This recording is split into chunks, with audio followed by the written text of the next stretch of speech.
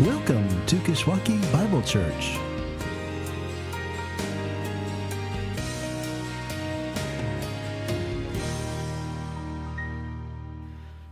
It really is our prayer for today that God would speak to us through His Word, and we're going to do that by picking up today, again, on our series in the Gospel of John, a series we're calling Jesus Changes Everything.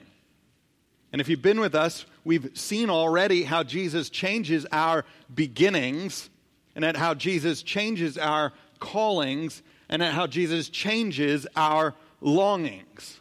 That in Jesus, God rewrites the story. And it's a story that's all about Him and how He fulfills our heart's desires. Because whether we recognize it or not, that's exactly true, that Jesus is our heart's desire. But more and more, what we've begun to run up against in this book is that Jesus changes everything by going to the cross. That Jesus came, as it says in the opening verses of this book, to show us His glory, which for John is always the glory of the cross. That Jesus came as the one John the Baptist identified as the Lamb of God, who takes away the sin of the world, and does it as lambs do, as a sacrifice, as the sacrifice on the cross. And that He came to be a better bridegroom, to make possible a better wedding, celebrated around a better wine, drawn from His own veins on the cross. That He would be a better temple. But a temple that would be raised up after it being destroyed on the cross. And today we're going to look at why. Why the cross? Why the centrality of the cross in this gospel that seems to be about so much more. About life and light and living like we were always meant to live. Why all this emphasis on this instrument of death? Why the centrality of the cross? And to do that, we're going to dive into an encounter between a man named Nicodemus and Jesus. If you have your Bible with you, you can turn to John chapter 3. That's where we're going to be bedding down. But before we dive in, let's again begin by praying. Heavenly Father, this is surely the center of the good news of Jesus Christ. This is surely the most important news we could ever receive. And yet this is surely the news we are most, in our natural selves, averse to hearing. And I pray today, even for those of us who've heard it before, that we would hear it again. And hear it anew, like it was meant to be heard. In the name of Jesus Christ, who this news is about. Amen. Our culture is obsessed with renewal. Face renewals, skin renewals, soul renewals, the making new of something gone old, and there's always 3 simple steps to getting there, isn't there? So you buy the cream, you apply the cream, and then you wash it off. Voila! Or you cross your legs, you hum a little, and you get in touch with your inner self. Voila! So that whether it's renewing your skin or renewing your soul, it's as easy as renewing your driver's license. Wait in this line, wait in that line, and then snap a photo that you'll regret until you have to renew it again. That's why someone once said that they wish a DMV employee was waiting at the door to punch you in the face. So then at least while you were waiting in line, you could say, this isn't as bad as being punched in the face.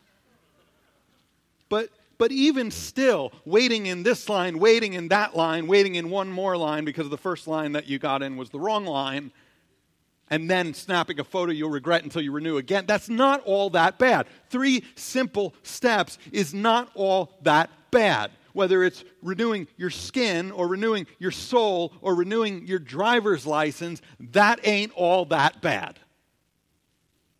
Until you realize that you're not really renewing anything.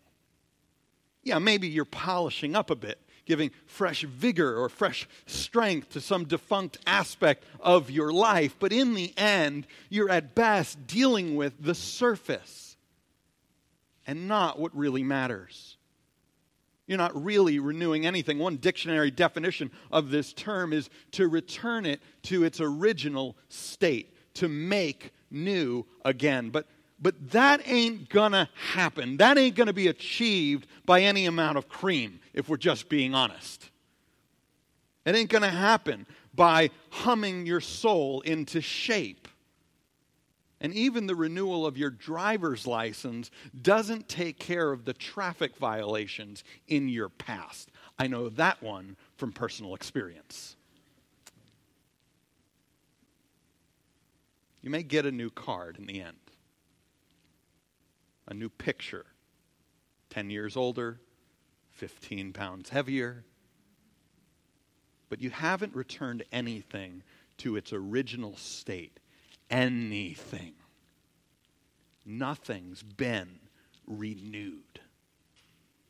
We've been duped by our culture that is obsessed with renewal into thinking that merely slapping this word onto something and following 3 simple steps will somehow do the trick when it won't.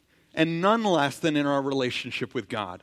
You can't do it. Going to church, saying grace for the food, and then whatever else you want to add as step 3 to the list. You can't do it. We need a renewed relationship with God. But can't get it like that. And this is what this encounter between this man named Nicodemus and Jesus is all about. Because if anyone could have renewed their relationship with God, could have returned it to the original unblemished state it began in, on their own, this would have been the guy. But even for Nicodemus, we're going to see our need first for a far more radical renewal made possible by second, a far more radical procedure. A more radical renewal by a more radical procedure. First, our need for a far more radical renewal. Let's pick up the story in verse 1. It says, "Now there was a man of the Pharisees named Nicodemus, a ruler of the Jews." A couple weeks ago, we saw the Pharisees for the first time in this gospel. Do you remember? They were the ones who sent the envoy to John the Baptist to ask who he was, because John the Baptist, he had taken one of their renewal rituals, which they really loved, and was making like it meant something more, making like their ritual cleansings didn't mean that they were right with God or had gotten right with God, but that they were in need of getting right with God. And the Pharisees didn't like that because these were the Pharisees. These were the rule keepers, the top of the religious food chain. They were the guys who followed the rules and even made up rules to make sure they were following the rules. And Nicodemus was one of them. But not only was this man named Nicodemus a Pharisee, he was also, it says, a ruler of the Jews, which probably means that he was a member of what was called the Sanhedrin, which for the Jews was like the Senate, the Supreme Court, and the office of the president rolled into one. This was the entirety of their government under God, ever since the days of Moses. And it only had 71 members in this Sanhedrin. So not only was Nicodemus in a class of his own as a rule follower, he was also part of this very select group of ruling officials, the rule enforcers. So he was at the top of the religious food chain. And you got to understand then before we get into this, how awkward it is for someone who upholds the gavel of society to then find themselves underneath it. Which sort of explains what we read next. The Pharisees had already sent their envoy to John the Baptist. Now one of them was coming to the one John the Baptist was pointing to. Because there was something unsettled, even among the rule followers and rule enforcers of Israel. Something wasn't satisfying. So it says Nicodemus was a man of the Pharisees, a ruler of the Jews, but in verse 2, that this man came to Jesus by night. He wasn't interested in being seen, whether by his fellow rule followers or any of the rule breakers of society. The darkness here, it probably describes more than just the time of day. There was probably no doubt that there was a night that hovered over Nicodemus himself. But pragmatically, he comes by night in order not to be seen. And this is what he says to Jesus. Rabbi, we know that you are a teacher come from God, for no one can do these signs that you do unless God is with him. Rabbi, we know. Nicodemus and someone else, at least someone else among the Pharisees, among the Sanhedrin, we know that you are a teacher come from God, for no one can do what you're doing, the signs that you're doing, unless God is with them. What gives? And remember the end of chapter 2 that we already looked at this morning, that many had begun to believe in Jesus because of the signs he was doing, but not because they understood what the signs were pointing to. Like being so excited that Uncle Billy's coming for Christmas, because Uncle Billy always brings presents at Christmas, even if you never care to try and figure out why Uncle Billy brings the present. So excited. You perform the signs. And Nicodemus and at least one other rule follower, rule enforcer, one other of the top of the religious food chain were among those who were beginning to believe. But for Jesus' part, remember, it says in chapter 2 that he wouldn't entrust himself to them. He wouldn't allow them to believe in him that way. Because believing because of signs isn't always the same as believing in what the signs point to. Still, Nicodemus is interested enough to come around, and Jesus knows something's unsettled among Israel's best, so he answers Nick before he's even able to ask the question. You see that? Isn't Jesus great? I love this stuff about Jesus. He answers the question before Nick is even able to ask the question. He says in verse 3, "Truly, truly, I say to you, unless one is born again, he cannot see the kingdom of God." And I want you to imagine this. Nicodemus, whose whole life was about following the rules. His whole life was about teaching others to follow the rules and to renew their relationship with God by following the rules. Like renewing a license or a membership at the gym. Yet here's Jesus saying that unless one is born again, anyone has to be born again. Unless one is born from above, that's what this word can mean either way, that unless one is born again, born from above, with a much more radical renewal, they wouldn't be able to see the kingdom of God. And the kingdom of God was the end game for the Pharisees. It's why you followed the rules as a Jew. It was the reward for following the rules. To see God's kingdom. But even though the kingdom was the end game, Jesus says, you can't see it. You can't see the kingdom unless you are renewed in a much more radical way. So I imagine Nicodemus reacted as any good rule follower would, with a sense of inner shock. And you can imagine the awkward silence as he tries to pick up just what Jesus is throwing down. Until finally, he says in verse 4, how can a man be born when he is old? It's impossible. And there's probably a hint of sarcasm when he says it, because look at what he says next. Can he enter a second time into his mother's womb and be born? Of course not. And I'm having a little trouble, Jesus, understanding. Nicodemus, you got to stop yelling, right? Under the cloak of darkness. I'm having a little trouble understanding, Jesus, just how my being at the top of the religious food chain isn't renewal enough. I've spent my life following the rules. I've spent my life teaching others to follow the rules. And you're saying there's no reward? I haven't let this relationship lapse since it began. I've renewed on time, every time, whenever there was a time to renew. And you're telling me that somehow that's not enough? To which Jesus answers, truly, truly, I say to you, unless one is born of water and the Spirit, he cannot enter the kingdom of God. You cannot see unless you're born from above, born again.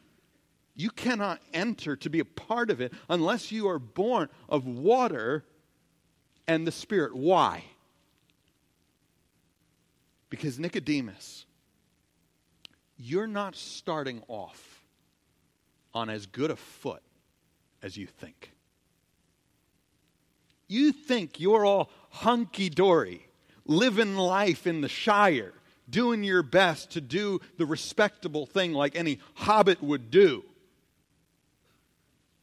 But what you don't understand is that in your little time in the Shire, Middle-earth is already overthrown. And a darkness is seeping out of this place called Mordor. And in this story, Nicodemus, that darkness has already seeped into your own heart. There is no relationship to renew. This isn't a story about us being good with God, doing what we've got to do to re-up every once in a while, to maintain the relationship. This is a story in which everything's already gone all wrong. And that relationship is already shattered. Which is why we need a far more radical renewal.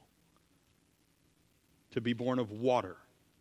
What all those ritual cleansings pointed to be washed by God where no soap can reach. And in that, to be likewise born of the Spirit.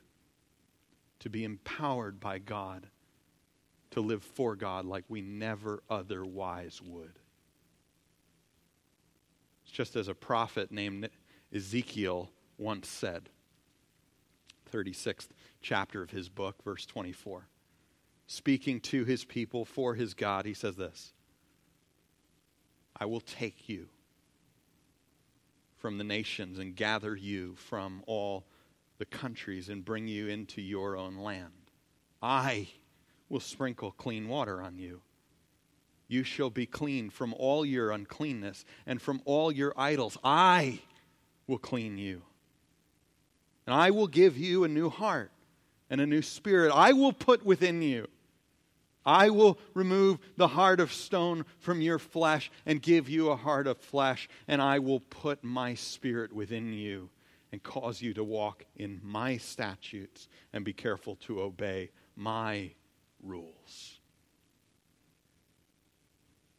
You see, all the rules, Nicodemus, they're not how you get right with God, but point to this more radical renewal, how God's going to get you right with himself, which you can't always see when it happens, but you can always see the effect. And it's not something I see, Jesus says, among you self-righteous rule followers.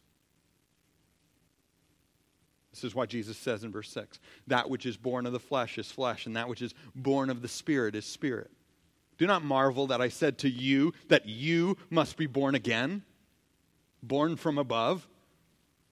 You see, the wind blows where it wishes, and you hear its sound, but you do not know where it comes from or where it goes. So it is with everyone who is born of the Spirit. You can't see it happen, but you can see its effects. And I can't see it in you. You, even you, Nicodemus, the top of the religious food chain, need a more radical renewal. Now, one would have thought that was enough for one night. One would think that's enough for one morning.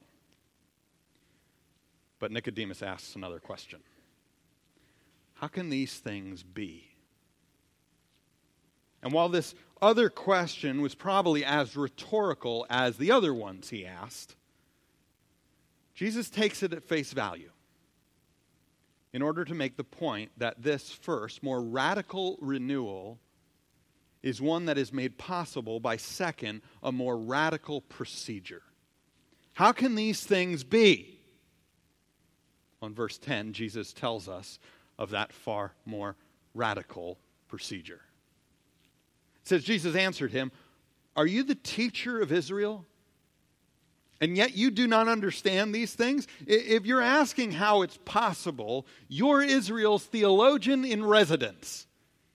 You are not only the top of the religious food chain, you are the top of the top of the top of the religious food chain. You should know how it's possible. It's like anything of this sort. With man, it's not. With God, all things are. It's like creation at the beginning or recreation at the end, because this is just recreation along the way. If you're asking how it's possible, you're Israel's theologian. But I'm going to assume for the minute, you can imagine Jesus going through this, I'm going to assume for the minute, Nicodemus, that you're asking how, as in what way? So Jesus says, "Truly, truly, I say to you, we speak of what we know, bear witness of what we have seen." He's playing on the nebulous "we" that Nicodemus started with. We know you're a teacher come from God. No, we know. We know what we're talking about. I know. But you do not receive our testimony, Jesus says. If I have told you earthly things, because that's what this is so far, this is an earthly thing, it's an earthly issue, being born again, the need to be born again. If I've told you earthly things and you do not receive them, you do not believe, how will you believe if I tell you heavenly things, of a heavenly answer? If you really want to know how and in what way, as in what way, you've got to pick up, Nicodemus, what I'm laying down. And so far, it's not going too good. But I'll tell you anyway. Verse 13. No one has ascended into heaven except he, the one who descended from heaven, the Son of Man. No one's gone up except the one who's come down. And he says, as Moses lifted up the serpent in the wilderness, so must the Son of Man be lifted up. That's the way I'm going back, via the cross. That whoever believes in him may have eternal life. You want to know how? In what way God's going to do this, make new birth possible, make being born of the Spirit, being born of water possible, how he's going to accomplish it is through the cross. And it's as if Jesus is telling Nicodemus that to understand how being born again or being born from above is possible, how it's going to take place, all Nicodemus has to do is to look back at that book of the law he knew so well. And especially at the stories that knit together the rules he liked so much. And at what God had been doing for Nicodemus's people all along. Jesus takes Nicodemus back to a story in a book called Numbers, which actually is more story than Numbers. when Nicodemus' people were wandering in a wilderness somewhere between slavery in Egypt and salvation in the Promised Land, somewhere between death and life. You got the picture?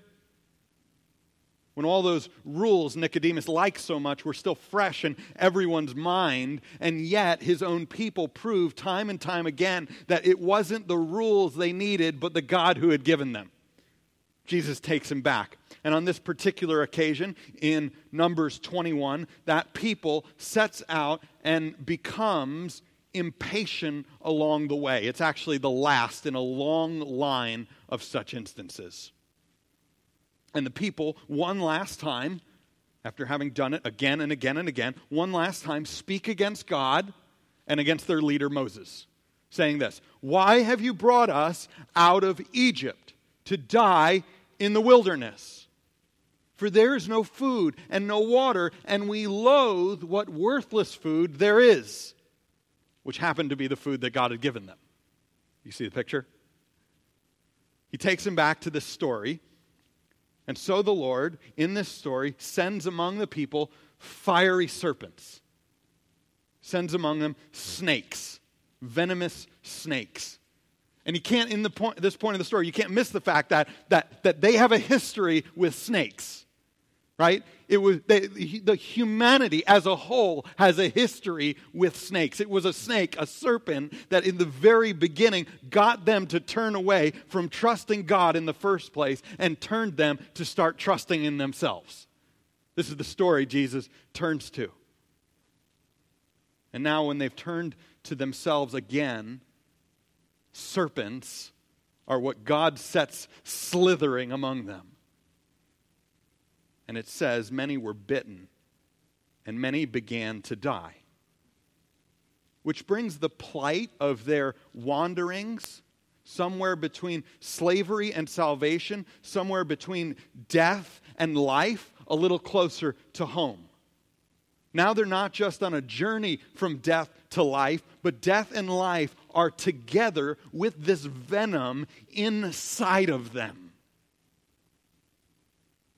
So this same people who cried out against Moses and against God start crying out again. We've sinned, for we have spoken against the Lord and against you. Pray to the Lord that he would take away the serpents from among us. So Moses prays.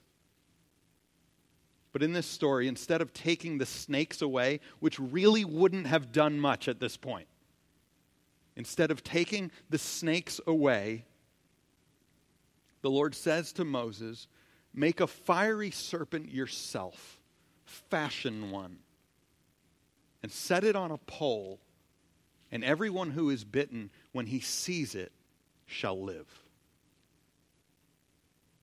This was the first hospital. If you know the symbol of a hospital, it's a snake on a pole. This is where they get that from. This was the first hospital. This is where that comes from. But here it's still a question about who they're going to trust,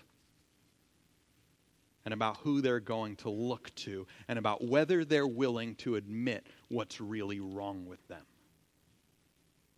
So Moses made a bronze serpent, set it on a pole, and if a serpent bit anyone, they would look at the bronze serpent as a picture of what was wrong with them. And they would live. And they would live. Death and life in their veins, and they would live. So Jesus says to Nicodemus, "So must the Son of Man be lifted up, as heaven's answer to earth's issue." And this is why the cross. Because humanity is in need, and I am the hospital. Because we are in need of a far more radical renewal made possible by a far more radical procedure. The cross is a picture of what's wrong with us. That before God, in God's eyes, we're as good on our own as crucified for our sins. As much as the cross is a picture of the radical length that he's gone to take care of that problem. So John continues. Jesus continues. For God so loved the world that he gave his only Son, that whoever believes in him should not perish but have eternal life. For God did not send his Son into the world to condemn the world, but in order that the world might be saved through him. Whoever believes in him is not condemned, but whoever does not believe is condemned already, life and death. Because he has not believed in the name of the only Son of God. He has not believed in God's only way, in heaven's only answer. And this is the judgment, John says. The light has come into the world, and people love the darkness, love the night rather than the light, because of their works being evil. For everyone who does wicked things hates the light, does not come to the light, lest his work should be exposed. But whoever does what is true comes to the light, so that it may be clearly seen that his works have been carried out in God. A radical renewal made possible by a radical procedure that calls for a radical response. And yet it's a curious thing how Nicodemus shows up that night to talk to Jesus, the light of the world, but in the end fades into the darkness of this scene. You ever notice that? Ever notice how the story just ends? You never get to see the response that we'd expect of looking to the cross, looking to the Son of Man lifted up on the cross. Because it's not a response we find in Nicodemus, at least not now. But look who we do see it in. Verse 22 continues. It's the same story. It's really meant to be the foil for what Nicodemus doesn't have, what Nicodemus doesn't show us. So verse 22 says, after this, Jesus and his disciples went into the Judean countryside, and he remained there with them and was baptizing. John also was baptizing at Aenon near Salem, because water was plentiful there, and people were coming and being baptized, for John had not yet been put in prison. Now, a discussion arose between some of John's disciples and a Jew over purification. And the only Jew, the only particular Jew that we've been introduced to in this story yet is Nicodemus. I got a pretty good idea, a pretty good shot that this is our guy. Still trying to figure out this thing over purification. Coming, when John's baptizing again in the wilderness, and Jesus is doing it too, and he just had this conversation at night, and he's coming to figure out what's going on. And it says, they came to John and said to him, Rabbi, he who was with you across the Jordan, to whom you bore witness, look, he is baptizing, and all are going to him. Which doesn't sound like a ritual purification issue. Maybe at the heart it is, though. John answered, a person, though, cannot receive even one thing unless it is given him from heaven. Not one thing, not one role, not one right. You yourselves bear witness that I said, I am not the Christ, but I have been sent before him. The one who has the bride is the bridegroom. The friend of the bridegroom who stands and hears him rejoices greatly at the bridegroom's voice. Therefore, this joy of mine is now complete. He must increase, and I must decrease. That is the radical response called for by this radical procedure that accomplishes a radical renewal, because John the Baptist, unlike Nicodemus, recognized that at least at this point in the gospel, his need for a far more radical renewal, and knows that that's only possible by a far more radical procedure that he can't do for himself. So his radical response is to get out of the way. and look to his radical Savior. To put his faith in his radical Savior. To believe in his radical Savior. And let him do his radical thing. He must increase. I must decrease. Let me leave you then with a few final thoughts about what this radical response looks like. That it's active, that it's ongoing, and that it's significant. First, this radical response is active. And many of us slip into thinking about faith and belief that they're passive things, when really they're not. They're active.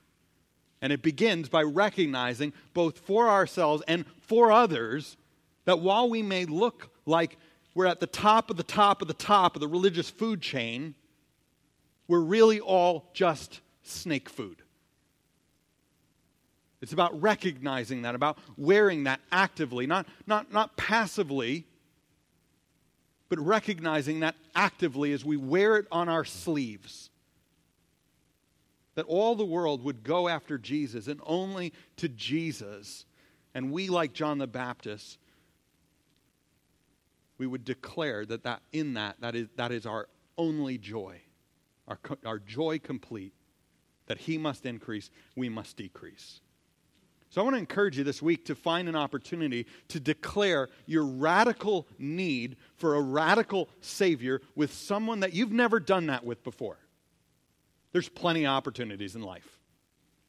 I just want to encourage you, find one person you can do that with that you've never done that with before. And I'll start. Hi, my name is Jesse.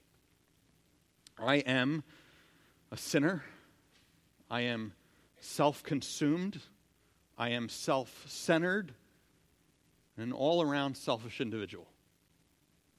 Even before coming here today, that has bled out of my life because within me, death and life live together. And my only shot in life, my only shot at life, is if God interferes on my behalf. Any good that comes out of me is merely a reflection of what he's already done on my behalf. Because I don't have it in myself. I am in need of a radical renewal that our culture doesn't have an answer for. And I'd invite you to declare the same to someone this week that you've never said that to before. So it's active. It's wearing it on our sleeves. Second, this radical response, though, is ongoing. This is as much an ongoing thing as it is a one-time thing. Jesus died once for all. And I'm sure that for those of us who found ourselves this side of the cross, putting our trust in the cross, that was a one-time thing as well. But it is as much an ongoing thing. So even if we start out like John the Baptist, it's easy for us to slip into responding eventually like Nicodemus in the long run. Because it's nice to be at the top of the top of the top of the religious food chain. And yet that's detrimental not only to ourselves, but also to the world around us. Something about having snake venom inside of us brings that out, right? We go back to what that snake first did before us. But it's detrimental, not just for us, but the world around us. Slipping into that is not a good thing. And so I want to encourage you to take a hard look at life. And even today, to identify, before the day is done, the latest area that you're slipping into judging others. Where are you holding yourself up as a rule follower, subtly becoming a rule enforcer instead of pointing people to Jesus? Where's the latest? Because looking back to Jesus is as much an ongoing thing as it is a one-time thing. So it's active, it's ongoing. Lastly, it's significant. Because this radical renewal of the heart is really the foundation for all renewal otherwise. If statistics are right, many of us now have equipment in our basements, cluttering up our basements, that we bought last month and are no longer using, attempting to renew our bodies or renew our faces, whatever. I don't know how many bottles of cream do we have to have as gifts from people? And how many do we buy? I hope we don't buy any of them. There are so many. Renewing your face, or whatever you've gotten into, renewing your soul, or renewing your marriage, or renewing your reputation. But you have to see that all other renewals in that minor sense are dependent upon and have to flow out of this renewal in the macro sense if they're going to work. You start rubbing cream on your face, it's going to be the death of you if you don't see that this body is only going to be renewed in relationship to the cross when God renews everything. You'll rub your skin clean off your face. And so recognize this week, and I'd even encourage you today to take out a piece of paper and write down the 3 or 4 areas in your life that are in need of renewal in this minor sense. And then under each of them, think about how each is related to renewal in this more major sense. Because this is not only active, ongoing, but this radical renewal is significant, and all others in any sense ought to flow from and be dependent upon it. Because we are in every way in need of a far more radical renewal made possible by a far more radical procedure that calls for a radical, active, ongoing, significant response. This is what faith looks like. Let's pray. Heavenly Father, may that radical response be ours.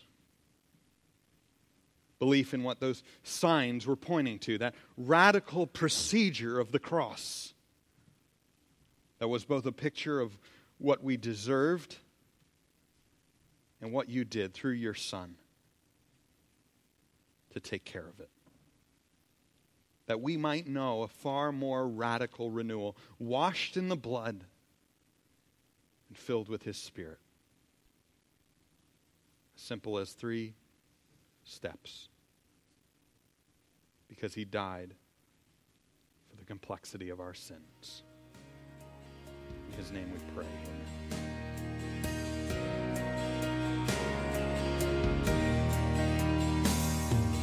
Thank you for joining us. For more information about our church, please visit our church's website at kishbible.org. That's KISHbible.org.